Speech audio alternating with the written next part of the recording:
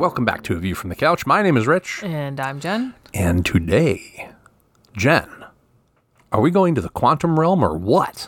Yes. What are we talking about This today? looks like a cool place. It does, doesn't Ant-Man and the Wasp.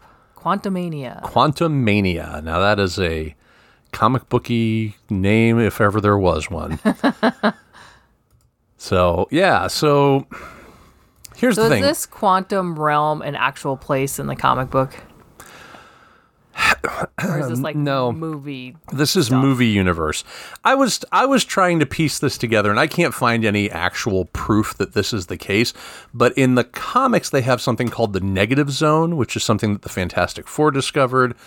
As far as Earthbound people, they discovered it, and it's a place where like a character named Annihilus comes from. So that's where kind of Kang being in this quantum realm made me think of like Annihilus being in the negative zone and being discovered by the Fantastic Four. So this felt like a very Fantastic Four type movie, to the point where I was expecting the people to have trapped Kang in the negative zone to have been the Fantastic Four from the 60s. Like somehow in the 60s, they trapped Kang in there, and they've been trapped in there with him, but they decided to go a different route with it, obviously. So, and that's where my familiarity with the negative zone ends, because I was not a big Fantastic Four reader. I was not a big Avengers reader. I was much more an X-Men, Spider-Man, Hulk reader. Those were that was my trifecta. As far as Marvel Comics go, I had other stuff from DC, but Sure. So, I guess the quantum realm I'm not familiar with. I don't believe that it is a place in the 616 universe. I believe it is only in the MCU. Now, listeners. Yes. If you know differently, we'd love to hear from you. You can email us. Yes, that would be great. I would love to talk to someone who knows a little bit about the quantum realm in the comics, if there is such a thing. I don't think there is, though. I really don't. And I don't know the answer to this, so. All right, fair enough. Which is why I'm asking. So we've seen both of the other two Ant-Man movies. I have seen the other two movies, Yep. yes. I have not read any Ant-Man comics. The majority of the Avengers stuff that I've read it's been in spurts. Like here and there have been like arcs that have interested me. There was an Avengers Disassembled arc that Brian Bendis did. God, almost 15, 20 years ago now. Oh my God, it's been a long time. And then there was the Jonathan Hickman Avengers run, which I absolutely adore. I love the Hickman Avengers run. And then there was the Ultimate Universe Avengers, the Ultimates, which had a very different Hank Pym and a very different Janet Van Dyne. But I really don't have a ton of comic book knowledge. Now, I do have some stuff that's kind of seeped into my brain via other crossovers and that sort of stuff. So maybe I'll be able to answer some questions as we go along. But for the most part, I'm kind of flying by the seat of my pants when it comes to the Avengers. So, okay. Yeah. Fair enough. Yeah. So why don't you give us the cast and crew for Quantumania? All right. This was directed by Peyton Reed. He actually directed the first two, so he did all three of these Ant-Man movies. This was written by Jeff Loveness. Now, are you familiar with his name? I feel like I haven't done my research. I did not look him up. I'm not familiar with the name. So he has written some of the Rick and Morty episodes. Oh, that makes a lot of sense, actually. That makes a ton of sense then. Okay, fair enough. And yeah, I was doing a little research of my own and kind of watching some, behind the scenes video stuff. And there was a lot of comparisons going back over to the Rick and Morty show. Yeah, I can see it. I can 100% see it. Okay, all right. And I believe, is Ant-Man created by Jack Kirby? Is that the comic creator for him? Stan Lee, Larry Lieber, and Jack Kirby all had a hand in creating different versions of Ant-Man.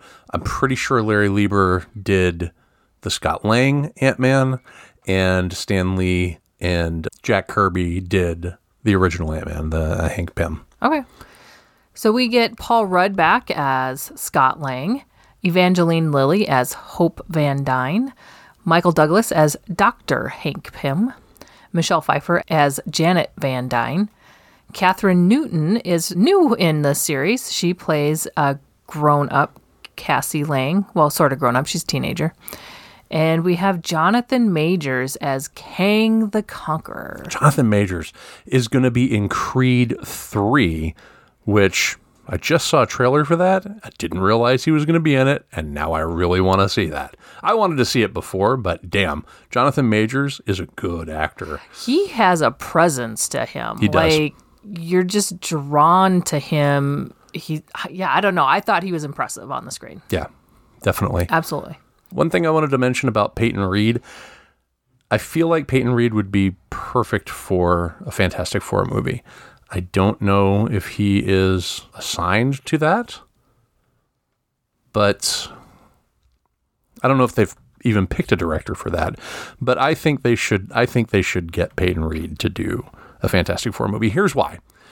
Peyton Reed did a movie called Down with Love, which was a 60s like love story. And Fantastic Four is very much the love story of Reed and Sue and their family. But it also has deep roots in the 1960s. So if I had my druthers, Marvel would have introduced the Fantastic Four in this movie. They would have introduced them as people that were trapped in the quantum realm, and then they could have done a prequel where it was Fantastic Four, where you saw them as superheroes, as fledgling superheroes in the 60s as they were trapping Kang in the quantum realm. That's how I would have done it, because the aesthetic that Peyton Reed brings to that movie Down with Love, which isn't the world's greatest movie or anything like that, but I love the aesthetic of that movie. It's kind of a throwback to like 60s romantic comedies. And he has it's got a really good like feel to it. It feels like a Rock Hudson, Doris Day movie, you know? Mm-hmm. So I think that if anybody would be able to do the Fantastic Four in the 60s, it would be Peyton Reed. All right. Should we talk about what happened in this movie? Yeah, let's talk about this movie. So, Scott Lang has been enjoying greater recognition for helping the Avengers save the world during the events of Avengers Endgame. He's noticed that people smile at him more, and they want him to take pictures with his dog or with their dogs. They want to give him free food. Well, sort of. They want to give Spider-Man free food. Right. Yeah, I was going to say, it's really nice of them, and he's willing to accept it, even though they do mistake him for Spider-Man. Right. So he's also written a memoir about his experience with the Avengers. What was that book called? Do you remember? Look Out for the Little Guy. Look Out for the Little Guy. Yeah. Yep. Which, by the way, is going to be a real book. It is. I saw it on Amazon. It's on Amazon now. I saw the pre-order or something on there on Amazon. I'm like, shut up. It comes out in October. I'm sure it's going to end up being a Christmas gift for you. So, oh, wonderful. Crush fingers.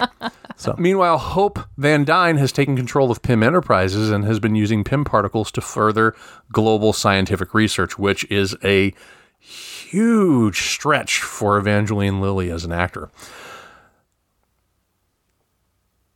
What? No? Not going there? Not going to go there? Do you want to talk about it? She's an anti-vaxxer.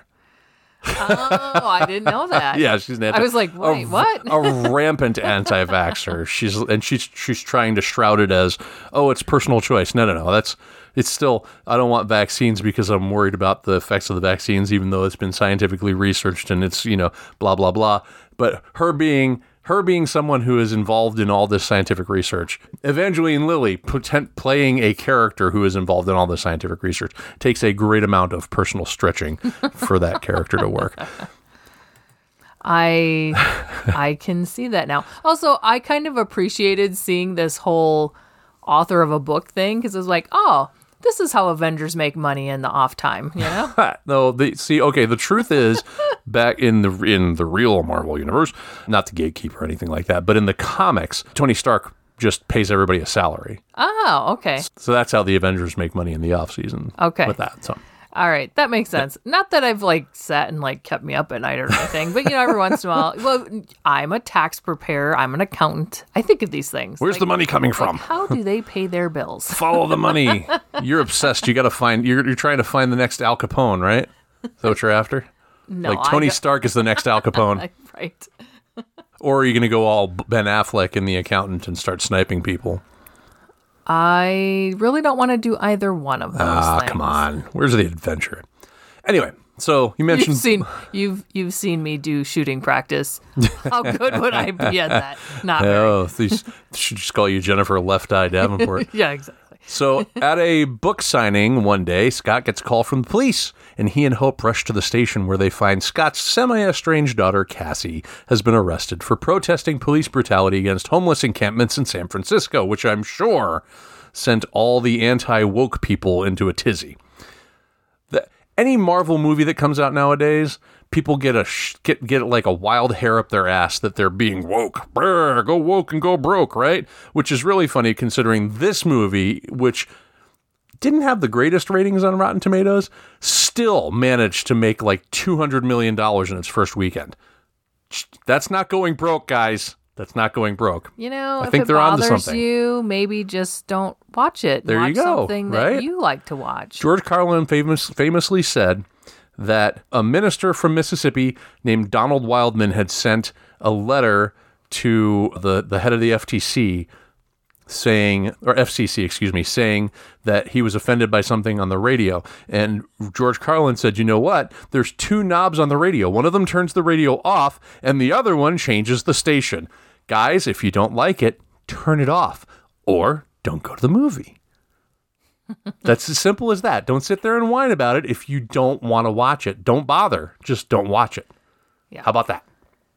It's amazing. Which is funny because I sit here and bitch about movies that I'm watching, but I'm doing this for entertainment value.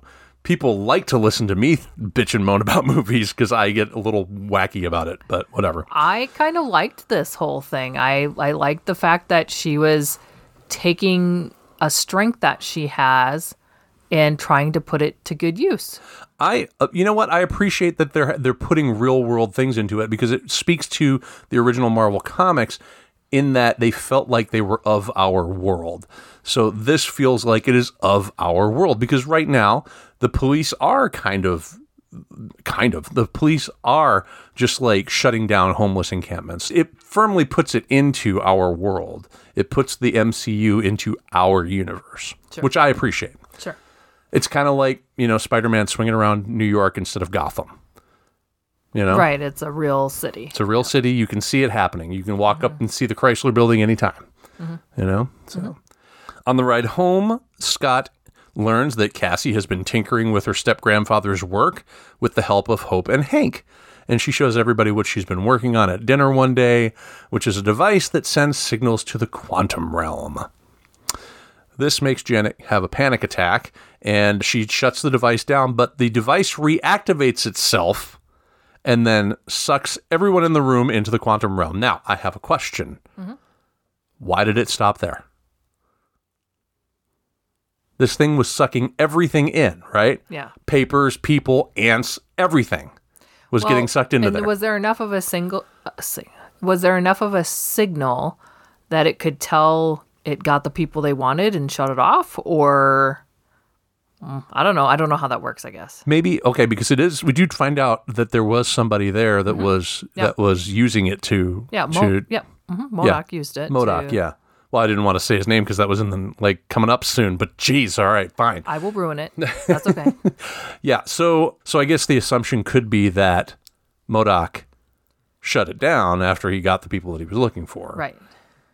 But they never spoke to it. They never said, hey, I once I had you guys, I shut it down. Because think about it, if she has this singularity forming in the middle of their house or basement or wherever it was, it could just potentially keep sucking things into it. Yeah, it could. It seemed to me like it was being controlled by MODOK, and that once he got what he wanted out of the normal world or up here world, I don't know what you want to call it, he stopped the signal. That's how I read it anyways. I guess I didn't think of it any further than that. I think you are right. I mean, if you left it on, it could have probably just kept sucking stuff in. Right. Now, I had that question early on. Later on, we find out that, that MODOK was the one that was responding to the signal. So I could see how you could make that connection later on. But right off the bat, it's a little odd to be like, okay, well, why isn't there more stuff getting sucked in? Why isn't there a cabbie in there? Sure, I see that. I didn't even think of it, though. Yeah. I was just like, oh, this is happening. All right. Yeah. So Scott and Hope are split up as they go after Cassie and Hank and Janet, respectively. And Hope, Hank, and Janet get accosted by local inhabitants, but Janet surprises her family by having a laugh with one of the creatures after cutting off its arm. And then it turns out they're kind of old friends. And she manages to procure a flying creature for them to not have to walk to where it was that they're going. I don't remember where they were going, but maybe they were trying. I think they were trying to follow Scott's signal, right? Isn't that what they were doing? No, they were trying to find the Bill Murray character. Oh, right. That's right. Yeah, they were going to go to that bar. Yep. Because they said he would know where they were at. Meanwhile, Scott and Cassie are found by other inhabitants of the quantum realm who are kind of rebels. After they drink a red ooze that is later revealed to be from one of the creatures named Veb, the Langs are able to communicate with the locals. Rebel warrior Gentora is worried that Scott and Cassie's presence will draw the attention of someone they call the Conqueror, which now that we've talked about the cast, we know that that's Kang. This is further exasperated by Scott and Cassie mentioning Janet by name. So this whole, up until we see Kang in here, they talk about Kang a lot without saying his name. It was almost kind of weird after a while. I was like, why are you just not saying the name? Is it supposed to be some kind of surprise because we all know he's in this? Right. This is what I think Marvel is terrible at, and it's marketing. They're really good about getting people to go to their movies, but they give away the ghost every time. It would make more sense if they didn't tell us who the bad guy was. We didn't know Kang was in it. Okay, now the dialogue makes sense. Bury the lead, for crying out loud. But I just why are you skirting around this name so much? Yeah, they're acting like it's supposed to be a big reveal. Right.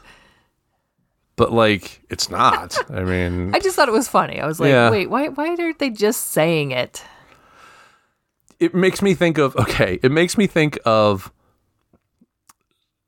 Star Trek Into Darkness, which is the second movie in the rebooted Star Trek movies. And they had Benedict Cumberbatch playing a character named John Harriman, I think. And everybody was convinced that he was Khan because it was Star Trek 2. Everybody was convinced he was Khan. But J.J. Abrams and everybody involved was like, no, there's no Khan. It's not Khan. It's a totally new character. It's not Khan. But then there's a scene halfway through the movie when they've got him in the brig and he's in this very dramatic way. He's like, my name is Khan. And everybody in the theater's like, yeah, we know. Get on with it. Yeah, duh. Crickets chirping in the background. Yeah. And? My name is Khan. No, it's not. You're not the real Khan. I know Khan, sir, and you, sir, are no Khan. Anyway, that's what it made me think of, is this whole, oh, yeah, okay, big deal, right? So anyway, Janet leads Hank and Hope to a bar, which we talked about, where they get to drink a similar mixture to what Scott and Cassie drank, and now they can communicate with people again. They meet with Bill Murray's character, Lord Krylar, who is an old friend of Janet's, and he's now working with Kang, though. He's the fabled conqueror of the quantum realm, the one that they didn't want to talk about. Yep. They still didn't, and even then, they still haven't said his name. Yeah. The Pims end up fighting their way out of the bar when Krylar tries to abduct them, and they steal his ship, and they take off. So this, I think, is the first scene in this movie where I started getting a real Star Wars vibe. Was it because it was a bar? I think it was a bar. Space bar equals Star Wars? And you have the creatures in there, and Yeah. you got the music going. And I automatically, whenever I see stuff like this, automatically go to Star Wars, because that's the first movie I ever saw with a scene like that. With a space bar in it. Yeah. Yeah, space so pub. that's what my brain goes to. But there's other things in here, too, that makes me think of Star Wars. Now, I don't think this is based off Star Wars, or I don't think that, but it makes me think of Star Wars when I watch this movie. Sure, I think it has that. I think it has a certain aesthetic to it, where you've got fanciful-looking creatures. You've got, You got a broccoli head man. You got a broccoli head man. I mean, there's all kinds of crazy stuff going on. And then later, when we see King's army, they're all in lines and rows, like you see the stormtroopers and stuff. Yeah. Or cyclone. What are those things? Clone troopers. Clones? Wasn't there a Clone War where there's a whole bunch of like things that look the same and they're all in lines and stuff? Clone troopers. Clone troopers? Is that what it is? Yeah, the clone troopers become stormtroopers. I haven't seen like 3 of the Star Wars movies, but I've seen like little clips of it, and it reminds me of that stuff. Clone troopers are the ones that you're thinking of. There's also the droid army in the first movie. Well, they're in the first and second movie, really. Third movie, too. But the types of shots that you're talking about are mainly in the first movie with the droids, and then the second movie, it's the clones where they're doing that. So. Right. So I think between those two things, that's kind of where I was getting a little bit. And then, 2, this has a very outer space feel, even though I know it's not outer space. It's inner space. Yes. This is not outer space, but it has that kind of feel to it. So I think that you get your alien-like creatures. I don't know. It just made me think of Star Wars for some reason. Yeah, get me Dennis Quaid, because we're going in. Did you ever see that movie? No, I don't Inner know. Space? Inner You've Space? never seen the movie Inner Space? It's Dennis Quaid, and I want to say Martin Short. Yeah, Martin Short, Meg Ryan, Kevin McCarthy. Yeah, I'm surprised I haven't seen it. I love Martin Short. He's a test pilot. They shrink him down, and he ends up injected into a store clerk who is Martin Short. Oh, God. Oh, yeah. It's a movie. Okay. It's I've a never movie. seen it. I don't even know that I've heard of it, so. You should, I think you should watch it because you like Martin Short, because he gets to do Martin Short stuff. Yeah. He gets to be Martin He's Short. Martin Short in his Martin movies, Short is played by Martin Short. yeah. Exactly. Yeah. But it's directed by Joe Dante, the guy that did Gremlins and Howling and stuff like that. Okay. So very Okay. 80s, very 80s movie. Very 80s movie. I think it came out in 86, 87, something like that. Okay. Yeah. Good flick.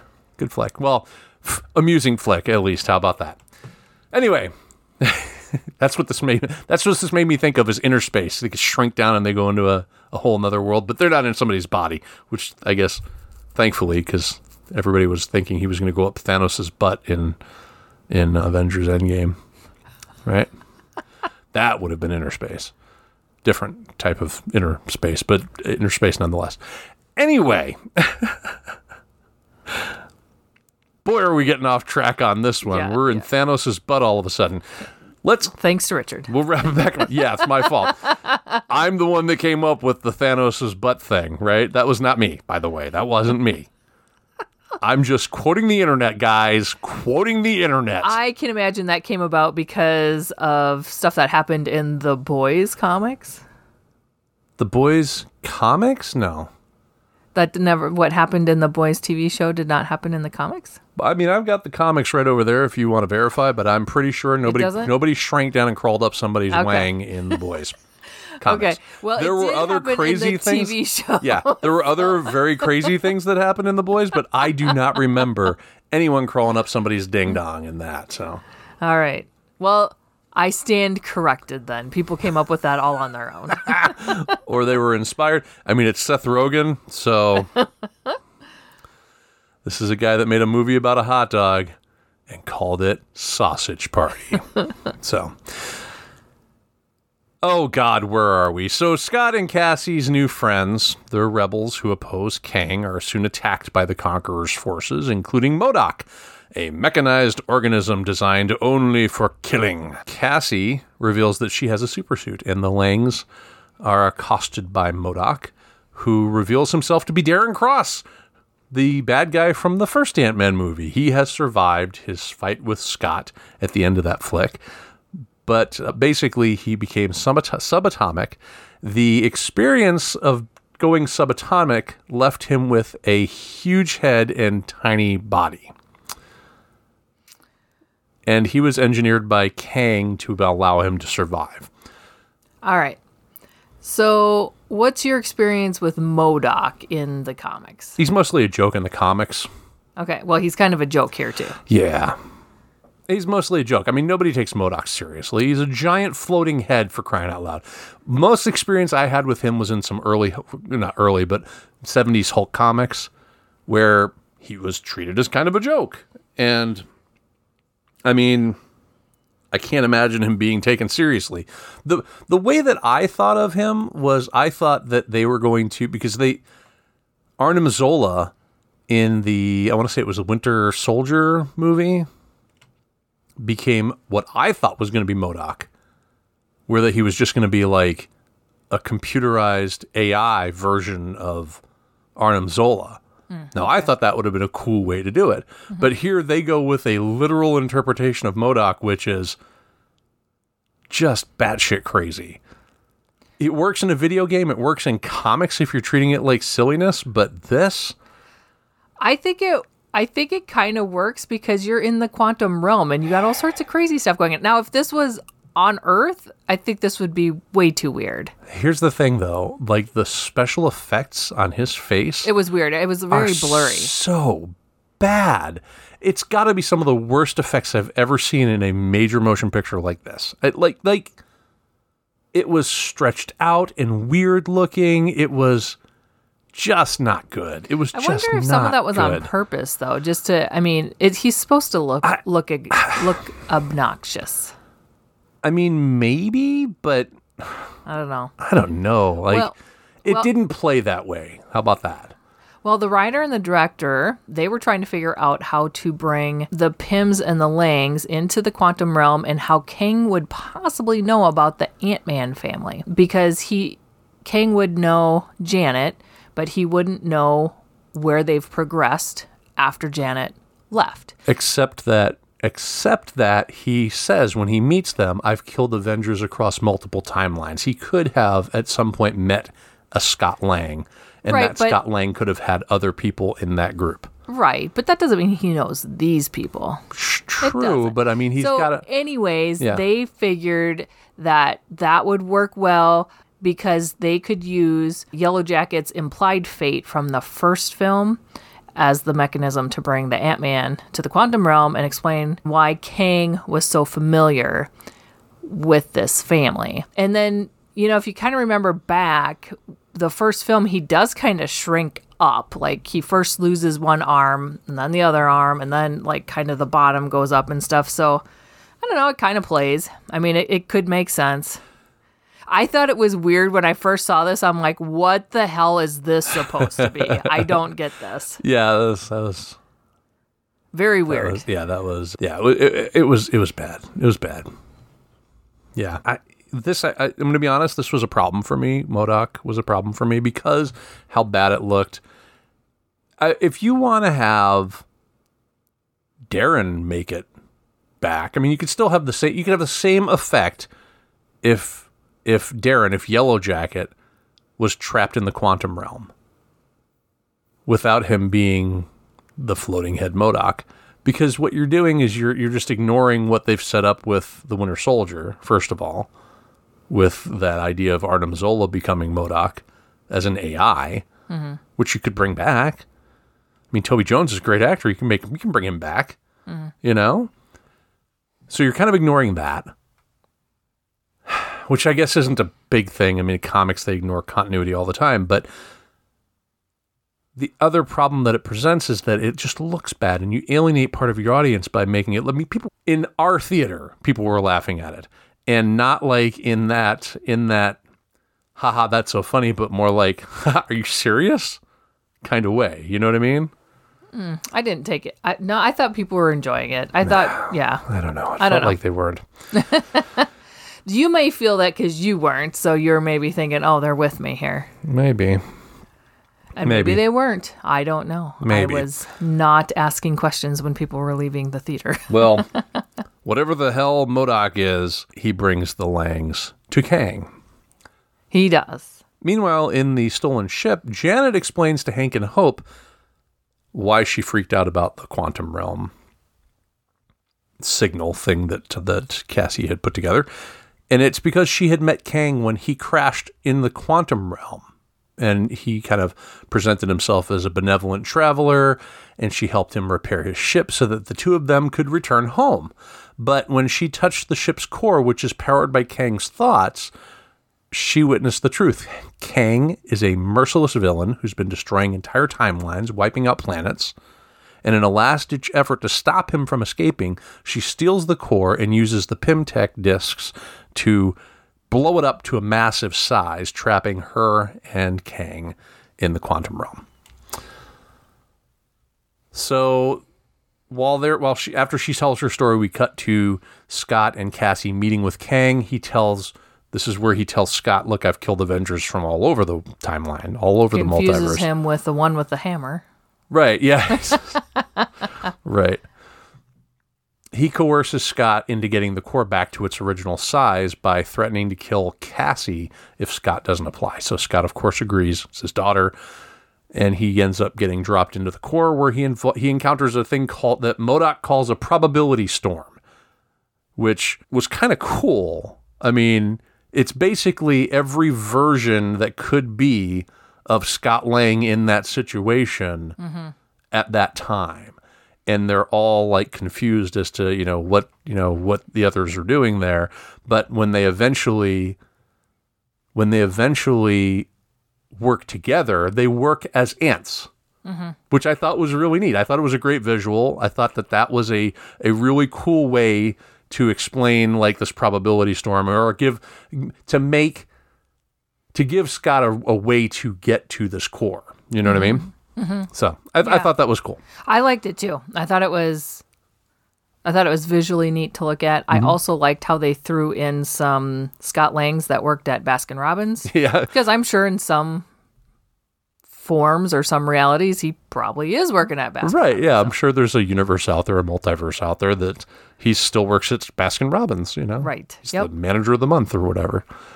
So, yeah. The Pyms arrive out in the quantum realm, and Hope because Hope basically had gotten a reading from Scott's suit, and so they end up traveling to where Kang is, and she leaves the ship to help Scott, and together they shrink the core down. But then Kang shows up to take the core from Scott, and he takes it, and he takes Janet with him, ordering MODOK to destroy the stolen ship with Hank in it. And Janet calls Kang a monster, but he believes that he is the lesser evil. See, there's multiple versions of him who are going around doing atrocities in the multiverse. Apparently, Kang has a predilection for murdering multiverses because every version of him, according to this Kang, is murdering multiverses. And he's not the bad one. But how can he not be the bad one if he's doing the exact same thing that they're doing? I think this is some sort of like confused version of like, it's all about perspective, right? Like for this Kang, what he's doing is benevolent, but for the other Kangs, what they're doing is benevolent. But that's just like Thanos. What he thought he was doing was a good thing. Right. He was killing lots of people. Now, to be fair, this Kang says he's doing what he's doing because there's going to be an incursion. Now, he said the word incursion, and my toes curled because that is Hickman Secret Wars universe stuff right there. Well, and I think they first started talking about incursions in the MCU and the Loki series, didn't they? I think that's where they first introduced that terminology. Yep. But this way, he's talking what he's talking about is a major event that's going to destroy humanity, which, if these incursions are the same as they are in the comics, which they may or may not be, but in the comics, the incursions are literally multiverses colliding and destroying each other. Yeah.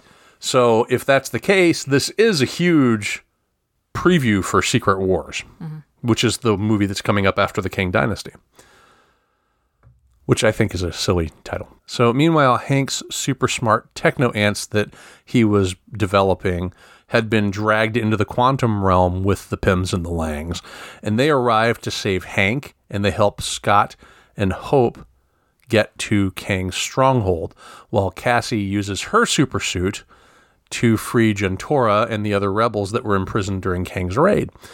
Now, I feel like it's very convenient that the ants got sucked into the one area that, like, they had thousands of years there. And so they became, like, super smart ants. Right, yes. So everybody got sucked into different areas, and conveniently, the ants that come to the rescue are super smart ants now. Because they've had thousands of years of technological advancement over the course. They show up wearing, like, bioengineered armor and stuff. Yep. Yeah. It's a little silly, but it's kind of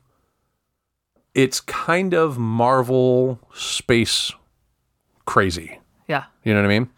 Comics-wise. I'm all in on it. That's fine. I just thought, well, this is convenient. Of course it's convenient. Yeah, I mean, that's absolutely, of course, absolutely 100%. It is convenient, but it works. Yes. I thought it was fine. It works because of the nature of the source material. And I don't mean because I don't know what they've done in Ant-Man comics. I don't know a lot of what they've done in Avengers comics. But when you look at Marvel comics, there is some batshit crazy stuff like this that has happened. I mean, Hulk was shrunk down into a tiny size and he got married to a woman named Jarella. Did he get married to her, or was he just in love with her? Either way, he had this whole thing going with Jarella in like this like realm that it was in like a ship in a bottle. It was in like a bottle of the ship. Like that was like a thing for like half a year, and like just some really batshit crazy stuff. And of course, Jarella green, because that makes sense, right? Because the Hulk's green, and she's got to be green, right? So it makes sense, perfect sense. Anyway. There's plenty of stuff out there. Look, we have a talking raccoon in the comics and in the movies. Just roll with it. You just got to roll with it. You got to roll with the ants. Not talking to you. I'm just talking to listeners. Roll with the ants. Yep. So Cassie, after she gets Jentora free, she takes control of Kang's broadcast tower and uses the broadcast to encourage the downtrodden to fight Kang. She says there's more of us than there are of him, and he can't stop us all. This is 99% versus the 1% stuff. This is the ultra rich versus everybody else type of stuff, right? This, there's even a thing earlier on where I think it was Cassie that said, just because it's not happening to you doesn't mean it's not happening. It's this quote unquote woke stuff that is getting this movie review bombed, I think. Well, I thought that the ratings for viewers was pretty good, and it's the critics that had low ratings on it. Really? Yeah. Okay. Yeah, because so people haven't gone after this movie? Oh, I thought you'd seen some since you're saying No, that. I figured. Oh man, I just assumed that they would. Yeah, it's getting 83% from the audience. It's the critics that didn't like it. Gotcha. Okay, so hey, that means it's critic proof. Oh God. Oh, man. Okay, so there's a couple things that are critic-proof, okay? Shitty comedies and shitty horror movies are critic-proof because people are going to like what they're going to like no matter what. Does that mean that these are just shitty movies now? I don't think so. I have always been one that I don't always necessarily go 100% off what critics say. Like, if I want to see a movie and the critics have said bad things about it, and I still want to see it, I'm still going to go watch it. And I will determine if I like it myself. I don't need a critic to tell me if a movie is enjoyable and if it's good for me. You're a movie critic.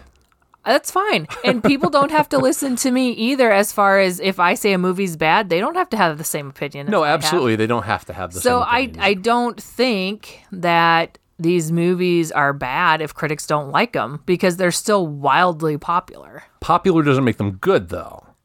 Okay, you and I have a different terminology of good because you go good technically, and I say good is, do I enjoy it? Is it a good movie to me? Okay, but look, cocaine is wildly popular. Does it make it good? Well, for some people, I suppose it does. It's not good for anybody. It kills people. You can die from too much cocaine. You can die from too much anything, but it doesn't take that much more that doesn't take that much cocaine to kill you or to make you addicted to it. People love cocaine. There are some people that love cocaine. It doesn't make it good. It means they enjoy it. That is what I'm talking about. And I'm not saying whether or not I like this movie. I'm simply saying, is this a shitty movie? Do I like it? We'll get there.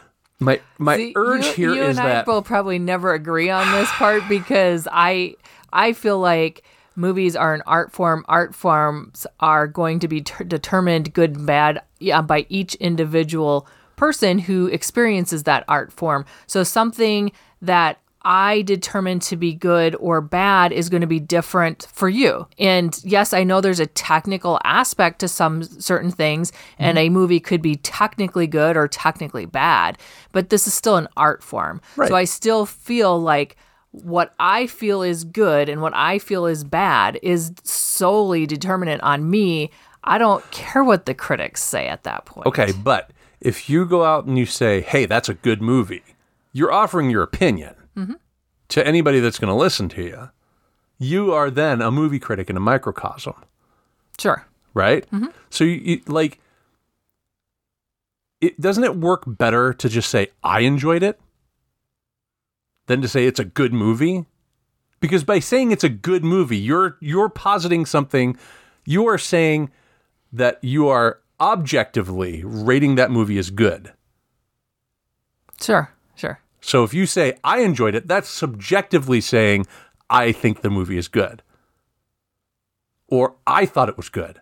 You could say, I thought it was good. I think, though, that most people see that, and I know that you're really technical with your verbiage and stuff, but I think a lot of people take that understanding of that movie was good to mean, I think that movie was good. Because I'm the one saying it. So I think I feel like I'm saying if I say a movie's good, it's or if you were to tell me a movie's good, I take it as you liked that movie. Nah, I think it's to me it's a matter of semantics. Absolutely, I agree. It's a matter of semantics, but I think that people need to be a little bit more honest in what they're saying, rather than just saying something is good because that's an objective assumption. Say I think it was good, or say I enjoyed it or something like that. That's different than saying it's good. It is good. Yes, I know I'm being nitpicky and technical here, but it is good is an objective assertion. I think it is good means that you are subjectively saying that something is good. You know what I mean? And maybe there is the implied, I think it is good. The I think part is implied. But I don't think it is. I think that every individual person thinks that they are the determiner of whether or not something is good. But what they're missing is not everybody has the same tastes as them. You know what I mean? Think about it this way. There's people out there that think The Terrifier is a good movie. And they will literally tell you, that's a great movie. You should watch it. But it's not a great movie. For me, it's not a great movie. And somebody that would say that to me, I would think, oh, they love that movie. I've seen that movie. I don't like that movie. Right. But before going into it, you might think, oh, that's probably a good movie, or it could be a good movie, right? Well, sure. If there's a lot of hype on something and a lot of people are saying this is a great movie. Okay, so now I'll bear be with like, me. Okay, well, maybe I'll check this out and see what I think. Perfect. So a lot of people saying that a movie is good means that you might check it out. What if those people are actually technically movie critics? Sure. Because you just said that you don't look at movie critics and see if whether or I not don't something's gonna be always. good. I take it with a grain of salt. Movie critics, I take with a grain of salt. Everyone is a movie critic. Everything else, you just got to take it with a grain of salt. Everyone is a movie critic. Because you're not necessarily going to agree with what a critic says or a non-critic says. That's like, I know certain people who, if they tell me a movie's good or a movie's great, I'll be like, meh, I don't know if I'm going to see that. I mean, you get to know people, you get to know movie taste, right? Yeah. Okay. So what you're saying is consider the source. Yeah, 100%. Consider the source, yes. And you and I'm sure people are thinking, why the hell are they talking about this? You and I have had this debate several times. We'll have this debate until one of us is dead, honey. I'm sure we will. Because and I think it's because will die on this hill. You are very passionate about movies. I am, but here's the thing: I'm also passionate about language and saying what you mean, like being intentional with what you're saying. Anyway, I feel like you're gonna have to cut a good chunk of that out of that. I ain't cutting shit. That was a long-winded side tangent we just went off. That's okay. These Marvel movies are stuffed with extra shit that we don't need. People don't like it, they can fast Strap forward. in for a 3-hour podcast, people. We're almost done. Come on. We're almost done. Stop it. So Cassie, after she tells everybody to go after them, go after Kang, she ends up fighting MODOK and she defeats him, and then she tells him, you don't have to be a dick. Or don't be a dick, right? And this is enough for Darren to be like, wait, don't be a dick. That's it. Oh my God, all this time. I'm being a dick? What? What? This is a weird switch. This is a completely nonsensical switch. This is a dude who was a megalomaniac from the jump. And all of a sudden, because some teenager, a giant teenager, tells him, don't be a dick, he's like, oh my God, I've got it now. It's goofy, but it kind of... Only somebody told me this years ago. If only somebody had said, don't be a dick to me years ago. It kind of works, though, because as dumb as they're treating MODOK, his motivations are pretty friggin' stupid, too, right? Yeah. And this change is pretty damn dumb. Yeah. So... And, I felt like Darren in the first movie was an intelligent dude, and he seems very dumb in this one. Yeah. Like maybe because his brain got bigger, he got stupider? I don't know. Well, maybe there's more territory. Bigger. His body got smaller. His head got bigger, though. No? Yeah, it did, because he's bigger than a human being there. Yeah. Yeah, his head got bigger, so maybe there's more territory for the neurons to... My brain is bigger than everyone's. It's terrible. Terrible. So, meanwhile, Kang's forces engage in a counterinsurgency operation, but MODOK, who has been inspired by Cassie's words, as we just talked, fights on the side of the rebels, and he ends up dying in the fray, thankfully, because now we don't have to listen to MODOK anymore. The Langs and the Pyms make their way to Kang's tower, where Janet has repaired the core and opened a portal home. Everyone leaves except for Scott. He ends up pushing Cassie through and decides he's going to stay because he's going to keep Kang from leaving. He can't let Kang out of the quantum realm. So Scott tries to fist fight Kang and gets pretty pummeled. I like that he gets his ass kicked because he is not super strength. He is not like special skills. He has a suit, and he does have some fighting practice, but he's definitely not what I would call great at it. Right. So, and Kang is a conqueror. He is supposed to be good at what he's doing. So I do like that Scott pretty much got his ass kicked here. Until Hope shows up, because Hope comes back through when they realize that Scott's not following him. Hope goes back through, and she helps. They end up blowing the portal up, or not the portal, excuse me, the core, and once they use the core, they end up pushing Kang onto the core, and it ends up sucking him down into it. So he's subatomic now. Obviously he's coming back. He's not dead. He's not dead yet. By the time Secret Wars is over, Kang will be dead. Marvel just kills their bad guys. That's all they do. So this is what I've heard the most complaining about. That Kang is a super strong super villain, and he got defeated by the likes of Ant-Man. And the Wasp. Yeah, but that's what most people's complaints are that I've seen on the internet about this movie. Really? Yeah. The problem with that is that when you have... I don't know how many of them are comic book readers, but in comics, in the characters' own titles, they typically handle the bad guy. Yeah. Even if they're super strong. Maybe they've got help, which in this case, Ant-Man does. He's got the Wasp there to help him out.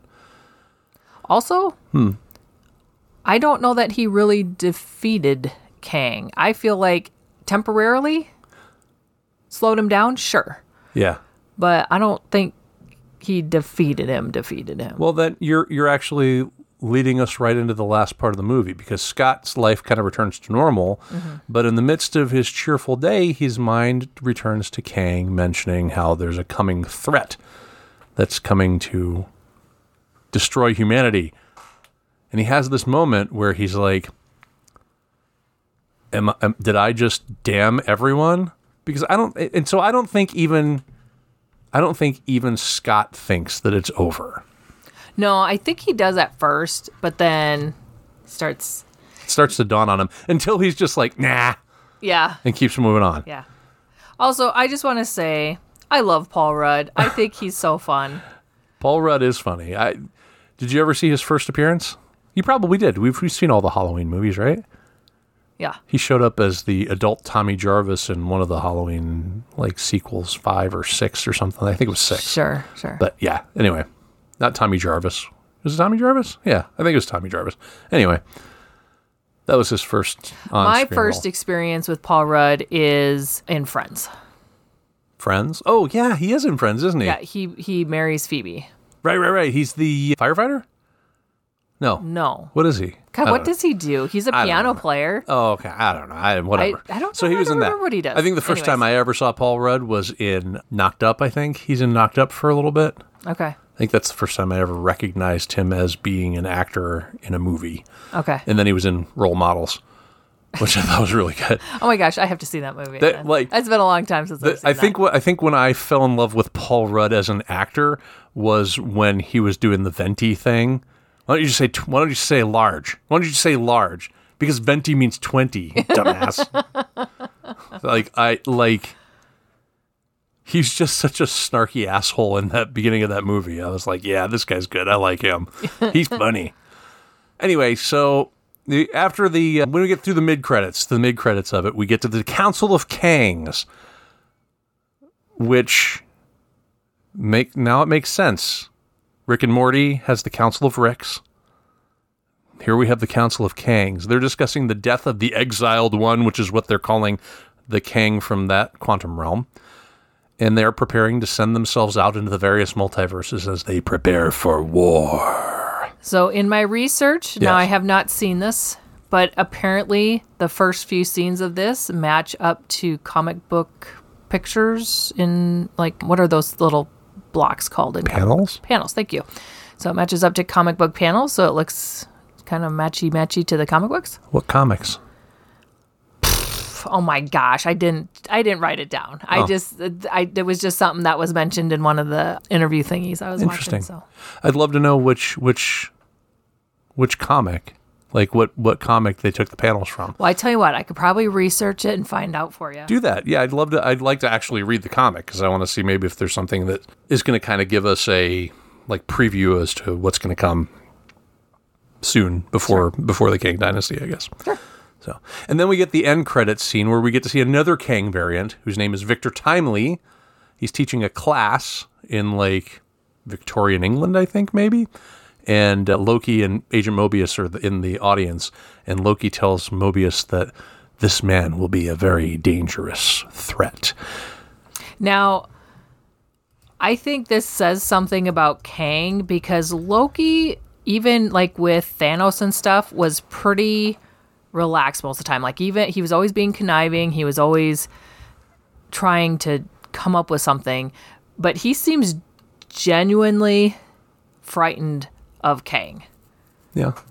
So I feel like this says something about Kang. So, so here's the thing. In the comics, Kang, at least as I know him, is actually the descendant of Reed Richards of the Fantastic Four. I was going to talk about that. You were? Okay, yeah. So, but he kind of travels all over timeline-wise, and he does end up back and takes on the personality of this Victor Timely. So this is comic accurate, Victor Timely.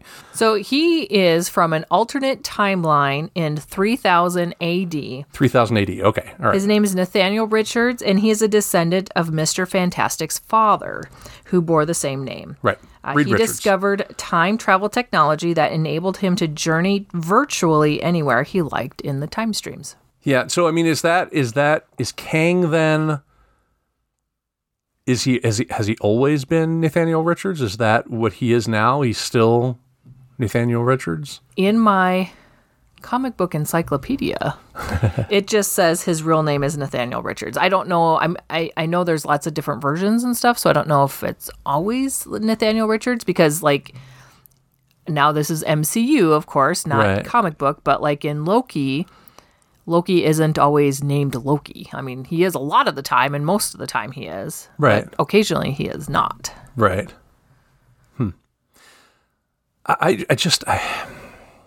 Kang has always been a kind of a boring character to me. Like, he time travels. What's he going to do? Travel more? Like, that's his thing? What are his powers? Does it say anything about what his powers are? Because in the movie, he's shooting lasers out of his hands and stuff, but, like, where did that come from? Where does he get these powers? Is he a mutate like Reed Richards is? Did he come into contact with cosmic rays? There's something, again, when I was doing my research, they were talking about something with his. I wasn't understanding it and following it, but there is something there. I feel like if you look it up, you'll probably make more sense of it than what I was, because I think it was some kind of comic book talk in there, and I wasn't really following it. All right. It sounded like made up stuff to me, and all that stuff is made up. It is, but you know me, and like you start getting into like the science-y part of things, and then my brain just goes, okay, bye-bye, see you later. It doesn't connect, right? So I'm guessing if you looked it up, it probably would make more sense to you. But there is like, he's got like some kind of power, but I can't remember what the hell it was called. I wonder if it's related to Dr. Doom's power. Because Doom has kind of the same type of like shooting things out of his hand thing. Anyway, I'll deep dive into some Kang stuff. I don't have the Marvel Unlimited anymore. I wish I did, but I would read more Kang stuff to kind of prep for this new wave and maybe have some more info. Maybe that's an investment we should make, is to go ahead and jump into that again, because that could be valuable in the podcast in the future, especially with all these MCU movies revolving around Kang at this point. But yeah. Who knows? Anyway, so I guess, do you have any other things that you want to talk about? I do have another one I'd like to talk about if you're done with all your notes. I think, let me just take a quick look here. My notes had a lot of like, I wish Fantastic Four was more involved in this, because this is a very Fantastic Four movie. It has that cross-universe, multiversal feel. Well, this guy's supposed to be a descendant of... and he's a descendant of Reed Richards, yeah. So, like, that to me was like, man, I wish he was more involved. And maybe he will be. Fantastic Four is part of Phase 5. I just wish that they're not. I thought they were. Nope. We're going to get to it, huh? We'll get to it. Are they Phase 6? I'm going to talk to you about it in just a minute. It's either Phase 5 or Phase 6, at least the way that they had originally planned it. Mm-hmm. So, they will eventually get to them. But I wish that if they were going to introduce them, they'd introduce them here. What a potential cool like version of this would be that Kang could be an alternate universe Reed Richards, that, because then you can still keep that Richards connection, Mm-hmm. But I don't know. My only other note was that Michelle Pfeiffer is still gorgeous. She is. Does she have what does she bathe in virgin's blood every week or something? How the hell is this woman still so gorgeous? Yes, she is stunning. Isn't she 70 years old? This is like Angela Bassett territory here. How? I don't know. Good genes, I guess. Good genes, yes. Yeah. All right. So that's all I've got. What was the other thing you wanted to talk about? I want to talk about the Phase 5 of the MCU. This is the first movie in Phase 5. Okay. So I kind of wanted to go through, I did some research on what is coming up, so we could talk about that a little bit. Okay. All right, so then, and this is movies and TV series. TV series will premiere on the Disney Plus platform, obviously, just like they have previously. Right. So what's coming up after this is actually a TV series called Secret Invasion. This is a series that has Nick Fury and Talos. The Skrulls. They Ben team Mendelsohn, up, I think. and it has to do with the Skrulls. Yeah. After that, we have Guardians of the Galaxy 3. This is where we will say goodbye to this team of MCU characters here. This is their last film together. So they're not making any more Guardians movies, and they're not making any more movies with Rocket or any of these people? Like it. Now, they might pull some of the characters, I suppose, into other things, but as far as just the Guardians of the Galaxy, it sounds like this is the last one planned. Okay. Now, obviously, they could change that, but as of right now, that sounds like the last one. Sure, yeah. The next one is a TV series. It's a spin-off from Hawkeye called Echo. Oh, God. This is the one that they're giving to the terrible actress from the Daredevil or the Hawkeye series? She was the one that was deaf? Yeah. Yep. Oh, God, she's so bad. After that, we have Loki Season 2. Meh. I'm lukewarm on Loki. I'm lukewarm. After that, we have the movie The Marvels. This is directed by Nia DaCosta. I'm ready for this one. Yeah, I'm ready for this one. I knew you'd be excited for that because I knew you enjoyed her films. So. Yes, I do. Then we have Blade, where we have a reinvention of Blade here with Mahershala Ali. Yes. I think he is a fantastic actor. I really liked Blade from before. I'm hoping they do this justice. I think they will. I'm excited to see this acting because he's very good. He's very, very good. Do you have any info on who they have for directing it now? Because it's gone through a couple of iterations. I think there was some information out. I didn't type it down though. I just picked up a few little tidbits on these. Gotcha. Okay. Yeah. Then we're going to go to the TV series Ironheart that is going to feature the character Riri Williams, which we met her in the Wakanda Forever. Yep, the Black Panther movie that just came out. Yep. And then another TV series, Agatha, Coven of Chaos, spinoff from WandaVision. Now, the actress that played Agatha, I thought she did Catherine Hahn. Great. Yeah, Catherine Hahn's great in everything. And I am kind of excited to see this because she's fun to watch. Yeah, she's a very, very good actress. Now, this is all in 2023 yet. This is all coming out this year? 2023. Good. 2024, we continue with Phase 5, another TV show, Daredevil Born Again. We get Charlie Cox back in, and Vincent D'Onofrio is coming back as Kingpin. Ooh, they're bringing Kingpin back. They are. The two actors there, they're bringing back. Interesting. After that, we have another TV series, Captain America, New World Order. Wait, that's a TV series? It was supposed to be a movie. I think it's a TV series. That's bullshit. They should no, that sucks. If that's the case, now, I could be wrong. Upset. I'm not gonna say for sure, but I thought they said it was on Disney Plus, which I think those are typically TV series, right? Yeah. Man, they better give him a theatrical... Okay, Sam Wilson is Captain America, guys. They've got to get that... Okay, now, what's after that? I'm going to have to look that up because now I'm starting to second guess myself. And after that, we have Thunderbolts. The movie Thunderbolts? The movie Thunderbolts. That's going to be interesting. That is the end of Phase 5. Okay. The beginning of Phase 6 is Fantastic Four. So Fantastic Four is Phase 6. Okay. They are going to open Phase 6. So wait, no Avengers movie. No Phase Avengers. 5. It comes in Phase 6. So Phase 6 is going to end with 2 Avengers movies then. We're going to get Kang Dynasty and Secret Wars. Because I know that they follow each other. Or one follows the other, I guess. I'm sure it's in there somewhere. Because I remember right after Fantastic Four is some kind of Avengers something. That's it's probably the Kang Dynasty then. And then obviously there's other stuff. But I didn't want to go all the way through Phase 6. I just kind of wanted to cover Phase 5 because we just started Phase 5 here. Gotcha. Okay. But there is a lot to come out here in 2023 yet. We've got 5 TV series and 1, 2, 3 movies. Wow. That is a lot. That's a lot. Now, when I go do my Marvel MCU rewatches, man, this is going to start taking me a whole year to rewatch this stuff. This is, okay, so we talked about this when you did this the last time. Mm-hmm. I'm a lifelong comic reader. I know anybody that listens to the show knows that I am.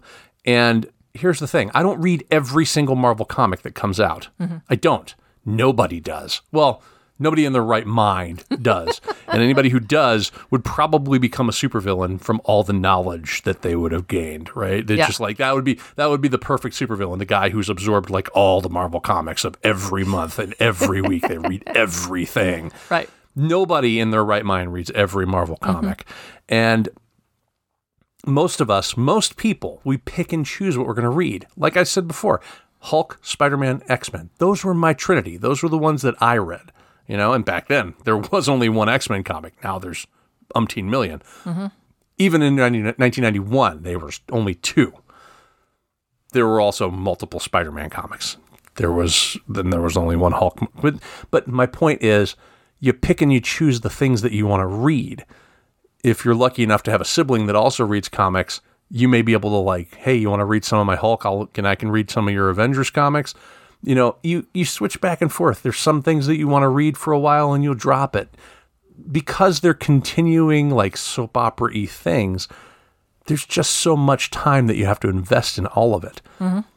The MCU is getting big enough now where I think people are going to be able to start picking and choosing what they're going to enjoy, picking and choosing what they're going to watch. I think they will. So what I did with this being tax season, what I like to do when I'm not in appointments and I'm not working on overly complicated things, so I'm more like doing light reviews, e-filing, stuff like that, I will put on something in the background. And I like to pick something that I don't have to pay attention to, that I'm just kind of listening to. Right. And so second week of January, I was like, I'm going to take on the task of watching the MCU from Iron Man all the way through Black Panther, Wakanda Forever. Now, you rewatched Incredible Hulk in there too, right? I did. So you do agree that it is part of the MCU? It is. I think so. And I am up to She-Hulk. I am almost done. I've got She-Hulk and Black Panther, Wakanda Forever, because then Ant-Man comes after that. Right. And on this rewatch, I definitely have movies that I'm like, I don't know if I ever want to watch this again. It wasn't very good. Right. There's TV series that I kind of feel the same way. And so I 100% agree with you that that's going to happen. Now, I don't know what possessed me to do this. I just thought it's madness.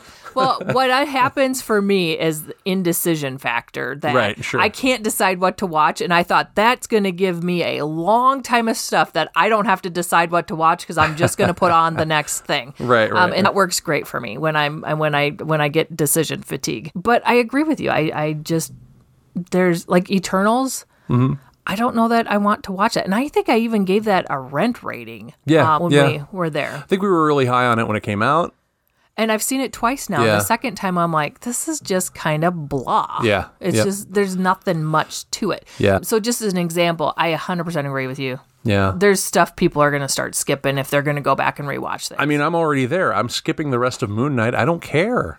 I didn't watch the Guardians holiday special. I don't care. The Moon Knight was a tough watch for me, too. That one, I love the actor that's in it. Oscar Isaac, yeah. I thought he did great, but the story was really hard to follow. Now, granted, I'm watching it on the side, not really paying attention to it, so that's probably a big on me why I didn't get it. But right. I don't know. It was a different story.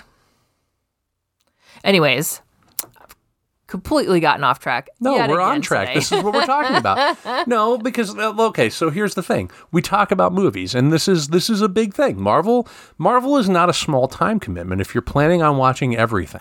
So I think it bears discussing. Right. So I don't think there's anything wrong with this. I think even our audience is probably going to think to themselves, yeah, you know what? I'm kind of on the same page. I'm already there. With this. There's just stuff that I'm not even going to bother.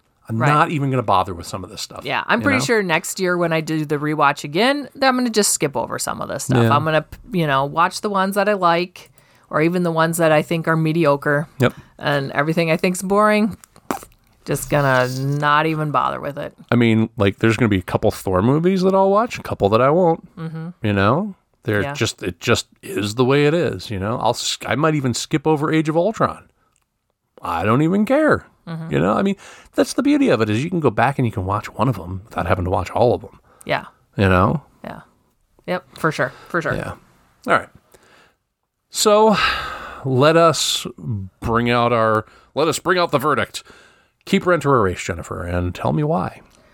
Boy, oh boy, I haven't even thought about this yet. I'm going to go with a gut feeling of a high rent on this. Okay. I enjoyed it. I do have a feeling that on a rewatch, I might not enjoy it as much. Like that MODOK thing was kind of weird for me. Yeah. But that's really the only thing that was kind of really weird. Most of the rest of it I liked. And I've talked to you about this before too. Like some of these new releases that I've only watched once, it's hard to do this. Right. Keep, rent, erase. Because sometimes you need time to sit and think about it. And sometimes you need to watch it a second time just to really solidify, what do I think about this movie? Yeah, well, that is the burden that we have thrown upon our backs.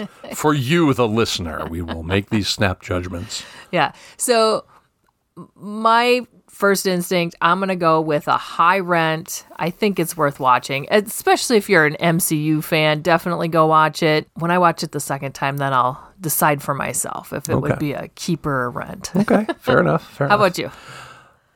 I'm going to probably surprise you with this, but I'm going to go with a low keep. Okay. And I think the thing that really saves this is Jonathan Majors. And we didn't talk about this very much except for at the very beginning of this, but he has a screen presence that I haven't seen in years. The man walks into a room and he commands the room. He's very, very good in this movie. Mm-hmm. He's not given a ton to work with, but what he's given and what he does with what he's given is pretty damn fantastic. I really like him. I can't wait to see more of him.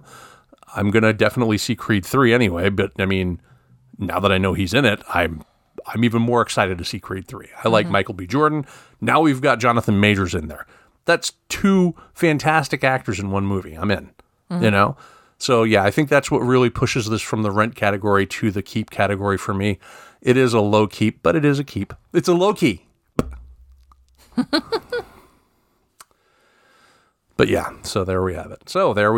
Right? Right. So what are we doing next week? All right, we are going to do the next movie in our Be Kind Rewind series. We're going to cover Close Encounters of the Third Kind. Ooh, Close Encounters. Now, you, if I'm not mistaken, you have not seen this movie, correct? Correct. Oh, boy. Okay, so I think you're in for a treat. We'll see what you think by the time we're done with this. But then again, I am a Spielberg loyalist, so it's tough to take me at face value. Here we have, again, the situation where we were just talking about earlier in this episode, where I think these are good movies, but they're not all good movies. I enjoy these movies. Mm-hmm. So we'll see how you feel about Close Encounters by the time we get to it. All right, we will. Next week, right here on the couch, Richard Dreyfuss. Again? Thanks for listening, everyone. You've been listening to A View from the Couch, a Space Moose Media podcast. You can interact with our hosts on Twitter by going to twitter.com/view_couch. You can also email us at aviewfromthecouch@yahoo.com. If you've enjoyed this episode, please help us get noticed by leaving a 5-star review on Apple Podcasts or the podcast platform of your choice. Thanks for listening.